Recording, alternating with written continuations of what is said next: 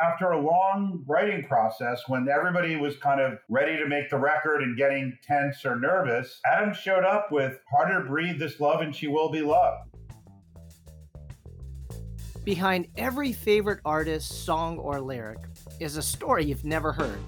In Voices Behind the Music, we go much deeper than the frontman you hear on the album or the guitarist you see on stage.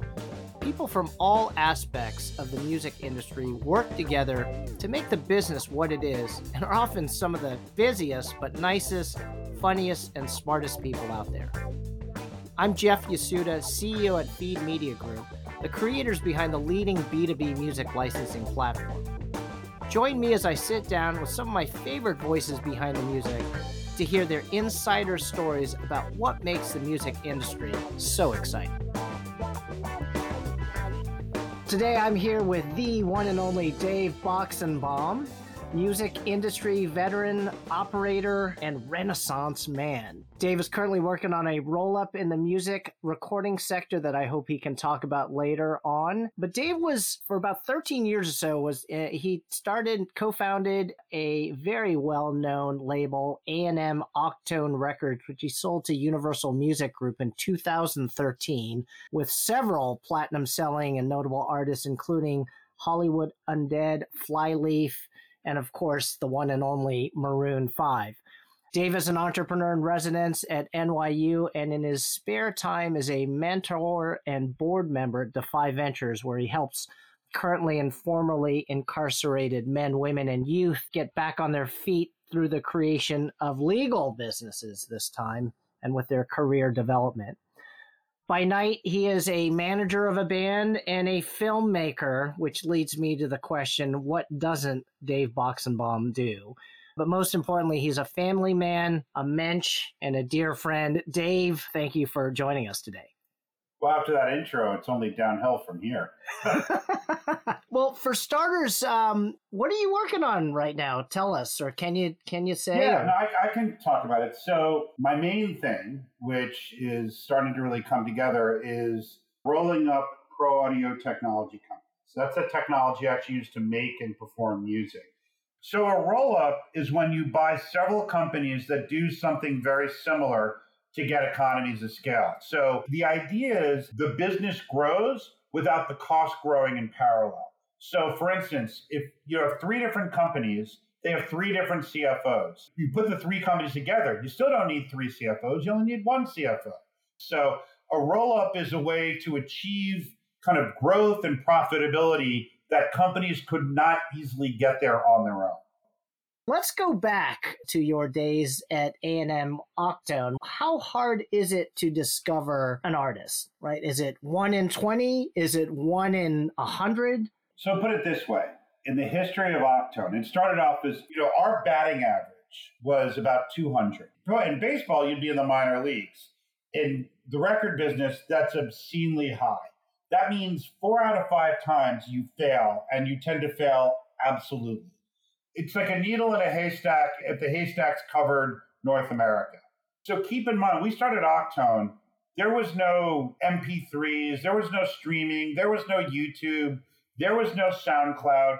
Literally, it was all the human network. If we talk about, how did we find Maroon 5? Well, first of all, they weren't called Maroon 5 then. They were called Kara's Flowers. I love this story, and let's get pretty detailed here because I don't think people appreciate the level of detailed scrutiny, the relationship building, the scouring. There's a lot of luck combined with sheer belief. Most people don't appreciate, and I think in your situation in particular, as a COO, and co-founder of A&M Octone, not only did you do the A&R, the artist and repertoire, which is when someone goes out and actually finds a great artist, you put together the band, you did all the hard work, you got the sound just right, but you also ran the business. You handled finance, you handled legal, you handled accounting, et cetera, et cetera. Let's just touch that for a second, because most people who are in the music business started as college interns and then became assistants and worked their way up. I was very lucky. I was very late to the music business. I went to business school. I worked at PricewaterhouseCoopers doing strategy consulting for entertainment and media companies. Now there I did a lot of work for Universal Music and said, wow, I think there's a lot of opportunity. And my best friend from college was executive at Columbia, and we partnered up and we brought in a colleague who was from Columbia as our third partner. But ironically, originally I was going to be kind of the business guy and my partner was going to be the creative guy. And of course, like any small business, we ended up getting heavily involved in all of it. So even where on paper I wasn't qualified to do any A&R, I had really good ears. I had strong opinions, which are half the battle of A&R, if not more. Sure. So what happened was we had managed to raise the money, get our joint venture distribution in place with no artists. We had no artists signed. And we had a good team, but it wasn't like we had been running labels. My partner was a vice president at Columbia. My other partner was like a senior director. But we found the right people to invest and started this label, no artists. And so everybody assumes that we're going to screw up our first artist. So, Sure. we're begging people to return our calls, and we'll meet with and talk to anybody at this point. And so a former colleague of my partners at Columbia had a brother who was an aspiring musician, an aspiring A&R guy. And so we're like, oh, let's meet him. And remember, this is before there were MP3s or even really thumb drive. So he brings in a burned CD. He burned some songs onto a CD, and he did what's called a blind reel, which just says like band A, band B, band C.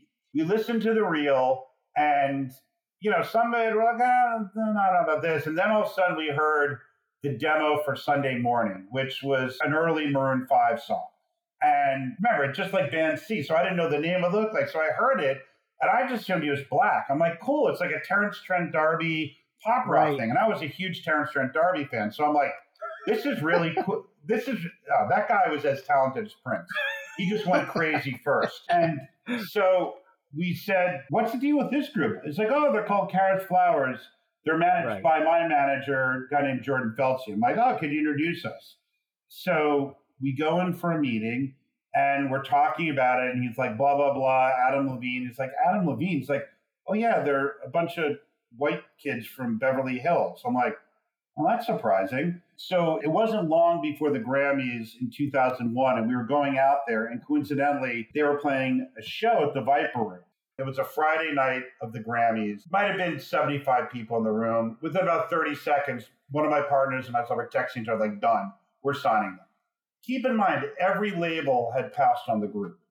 Not because they weren't good, but the industry, and I understand why, the industry wants to be able to put you in a box, because if they can put you in a box and it's a box they know, then they can market it. And keep in mind that in 2001, rock music was still big, but it had gotten very heavy. The late 90s, it was, Gin Blossoms and Smash Mouth and Third Eye Blind. Pearl Jam, yeah. But even past that, like post-grunge, it actually gotten poppier.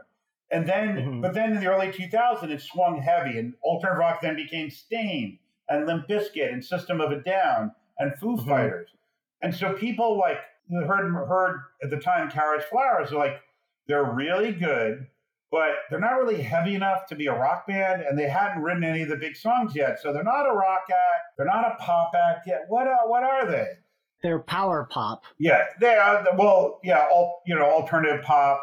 First blue-eyed soul rock band, which, by the way, we didn't come up with that name. One of the press did. We, of course, stole that headline. But, I always analogize to scouting an artist to if you're a professional, like, baseball scout. When you're looking at some high school baseball prospect, it's not how good are they today. It's how good are they going to be in 6 months or a year and 2 years from now. And are they good at the things you can't fix? So, you can't teach someone to have great hand-eye coordination. You can't teach someone to be fast. You can teach them how to hit a curveball. You can coach them on this and that. And with Maroon 5, the thing that wasn't quite there yet were the songs. But we knew that was actually the easiest thing to work on, because if they ultimately couldn't get there on their own, we can bring in people to help. But the things that they had that you couldn't create was, Adam was a star. And stars, you can polish a star, but you can't create a star. He had a voice that was like a gift from God. You just can't learn how to sing like that. And they were all great musicians. They had a really different sound. And, there were some, they're only a 4-piece, because Adam's playing guitar full time. So they brought on James so Adam could could be freed up to be more of a front man. But when we saw them, we're like, an artist that doesn't fit into one box has the ability to fit into all of them. When we signed them, we're like, you guys are great. The songs aren't there. You got to go write. And we didn't tell them what to write other than we said something up-tempo that can really open a record. Because we heard Sunday Morning, they're like, that could be a single, but it's not a first single. It's probably not even a second single. And to make a long story short, after a long writing process, when everybody was kind of ready to make the record and getting tense or nervous, Adam showed up with Harder to Breathe, This Love, and She Will Be Loved. So you got to keep in mind, when we saw the band, our big dream for them where they're going to be this LA scenester, Strokes meets Jamiroquai. Like their sound was a little lower-fi, garagier Strokes, but Adam had that voice. And then when they delivered these songs, we're like, wow, these are amazing. This is not a cool scenester artist. These are big pop songs. And so we're like, we have to rethink our entire plan. But the point is, we didn't make them what they are. All we did, and this is what I always assume with every artist. I'm the first person that says, there are things that you do that are great. Let's do more of that. There are things that, let's face it, you don't do well. Let's either fix them or stop doing those things. Tell me about maybe a story when you provided honest, perhaps too honest feedback, and it just went to hell. So I'm not going to name names because she's now a very big, relatively big star. We were seeing a female singer showcase for us. And, actually a good singer, but it was really early. Candidly, we're doing as a favor to somebody else, but, we're going to give her all of our attention, all of our time. So, we went to see the showcase, and it was definitely a work in progress. She called us saying, oh, what'd you think? Like, oh, she wants feedback. Okay. I'm like, this is what we liked. This is what we think you need to work on. And one of the things you need to work on were the songs. Like, her songs she was a very good lyricist, but she had really no choruses, no melodies, no hooks. And that's really critical for a mainstream artist. You need a hook. It's usually the chorus doesn't necessarily need to be the chorus, but you need something that earworm that's going to get in people's heads. And her response was, well, that's your opinion. I'm like, you're right. It is our opinion. And we get paid to give it. And so we're like, I wish you luck. And ironically, this artist ended up getting signed by one of the majors. And a friend of mine was her A&R person. And guess what? He's like, you don't have the songs. And the big song ended up being a co-write with another songwriter, which is what we would have recommended. But sometimes in life, and it's true in everything, not just music, sometimes you have to come to realize something on your own. And so clearly she wasn't ready yet to accept that her songs weren't ready. And that said to us, she's not ready to work with us, because if she had said, I totally agree, what should I do? Okay, let us help you. Because even if we didn't sign her right away, we'd be happy to help her because A, it's a karma thing, but also B, if we put her with a songwriter or a producer or another musician and something good comes of it, ideally she says, hey, those guys recommended this. I like how it came out.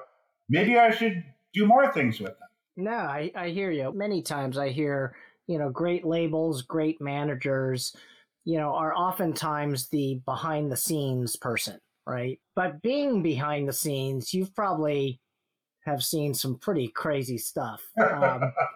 Can you give me something behind the scenes of just something blowing your mind? Maybe it was backstage, maybe it was before a show. I'll tell you, the time when I really realized how big Maroon 5 was, one of the interesting things about Maroon 5 was they were very early on embraced by the Black community, including very big Black artists. Because they still, and I still think of them as a rock band that writes pop songs. And I think fans of other genre want to like artists of other genres. They need to relate to it. And I think a lot of Black artists and Black fans could relate to Maroon 5 because of kind of the soul aspect to it. Yeah. And so right as they were breaking, probably 2003, 2004, they were playing the Clive Davis Grammy party. And, oh, wow. Okay. And which was pretty big unto itself. But I was with them and we were walking we weren't even walking to the stage. We were kind of wandering around. And Diddy walks up to him, and I am not joking, bows at their feet. He's like, he's like, Just, in essence, you say, I'm just a huge fan, and I have such respect for you. Wow. I was like, holy crap. And he was so cool about it. It was just like, he was just a fan. He's like, all he wanted to do was just say, guys, I love what you're doing. It's so cool. And then an hour later, because at the Clive party, you have like dinner and then a bunch of artists perform. I normally would get like the worst table in the back because I'm just like an executive and not even, the talent and the manager get up front. But the publicist ran the party, and I was friends with all the publicists, and so they give out the seating assignments, and I'm like, where am I seating? And they show me my crappy table, like, go sit at this table. No one that's at that table is going to show up. And so designated to sit at my table were Kevin Bacon, Kira Sedgwick, John Mayer, Reese Witherspoon, Ryan Philippe, Beyonce, and Jay-Z. The only ones that didn't show up were Reese Witherspoon and Ryan Philippe. So fast forward to the show started, the band started playing, and most everybody was there at the table, not everybody was there. And Maroon starts playing, and these two people kind of, the lights are down. They, like in the movie theater, you kind of walk with your heads down. You don't want to bother them. These two people kind of scurry in and sit down next to me. And literally this close to me, Beyonce. And I looked at her, and first I was shocked. It's Beyonce. And without me saying, she's like, as if she was apologizing, because this was when Jay-Z was still running Island Def Jam. It's like, well, Jay was hosting a dinner across town, but we didn't want to miss Maroon 5. And so they hustled over. I'm like, oh my God, it's just nuts, That is an awesome story. So, Box, we're running out of time here, but let me just couple rapid fire questions to put you on your feet. What was your first album that you purchased? I'm going to say Parallel Lines by Blondie, I think. Wow. Okay. This is the hardest question ever, but what was your favorite concert? Oh, that is an easy answer. Because of the situation. I saw Rage Against the Machine in 1992 at Wetlands in New York, which was their first show ever in New York. And there might have been 50 people in the venue. And what? Yes. Like most of the label didn't even show up for it. I'm not even sure the show is for. But keep in mind that rap rock really didn't exist. And my business partner from Octon at the time was working at Columbia. And he's like, I want to play you this new artist that the guy who signed Pearl Jam signed. And he played me Rage Against the Machine. And I'm like, the closest thing that kind of came to my head was like, it's kind of like Public Enemy, like heavier rap. Like, is this like some sort of gangster rap thing? I'm like, and he's like, I have no idea what it is, but Michael Goldstone signed it, and he's got great ears, and they're playing tonight, and let's go see it. And wow. I don't know if you've ever seen Rage Against the Machine, but they're an amazing live act. They were that good from day one. And literally, first time in my life, I got in a mosh pit. I mean, I was overcome by the music. And fortunately, you are a big guy, yes. So and it was, you own that pit. Well, and also there were so few people there. The mosh pit wasn't that crowded, and it was like one of those like friendly mosh pits. So we're moshing, and I actually dropped my keys. Some guy's like, "Dude, I think you dropped your keys." So it was, and I've seen Rage several times since, and they're great. It was just, and actually, I'll make my other one, which is more personal. So, I grew up in New York, and going to the Garden was like going to the Palace. And so the first time Maroon 5 played at the Garden, they were on the bill for Jingle Ball, which is a big radio festival. They're one of like 20 artists, so it wasn't like they were headlining it. So it'd be cool to see Maroon 5 in Madison Square Garden. So they came on. They were by far not the headliner. So I figured, the crowd might pay attention to them. And they started playing, and the crowd was singing every word to every song. I was like, that was them winning a Grammy and me getting thanked for stage was amazing. That was insane. That was just, I don't know. I don't have a lot of words for it. No, well, that is, I think, a great way to end the show. Box, you are the merging between personal, professional, and just overall greatness in everything you touch. Once again, we are here today with the one and only Dave Boxenbaum, a.k.a. Box. It's always a pleasure to talk to you, Jeff. All right, buddy. Catch you soon. Thanks for listening to Voices Behind the Music, a Growth Network podcast production presented by Feed Media Group. We're on a mission to make it easy, fast, and legal for businesses to use music to power the most engaging customer experiences. Make sure to subscribe to the podcast wherever you get yours and learn more about us at feedmediagroup.com.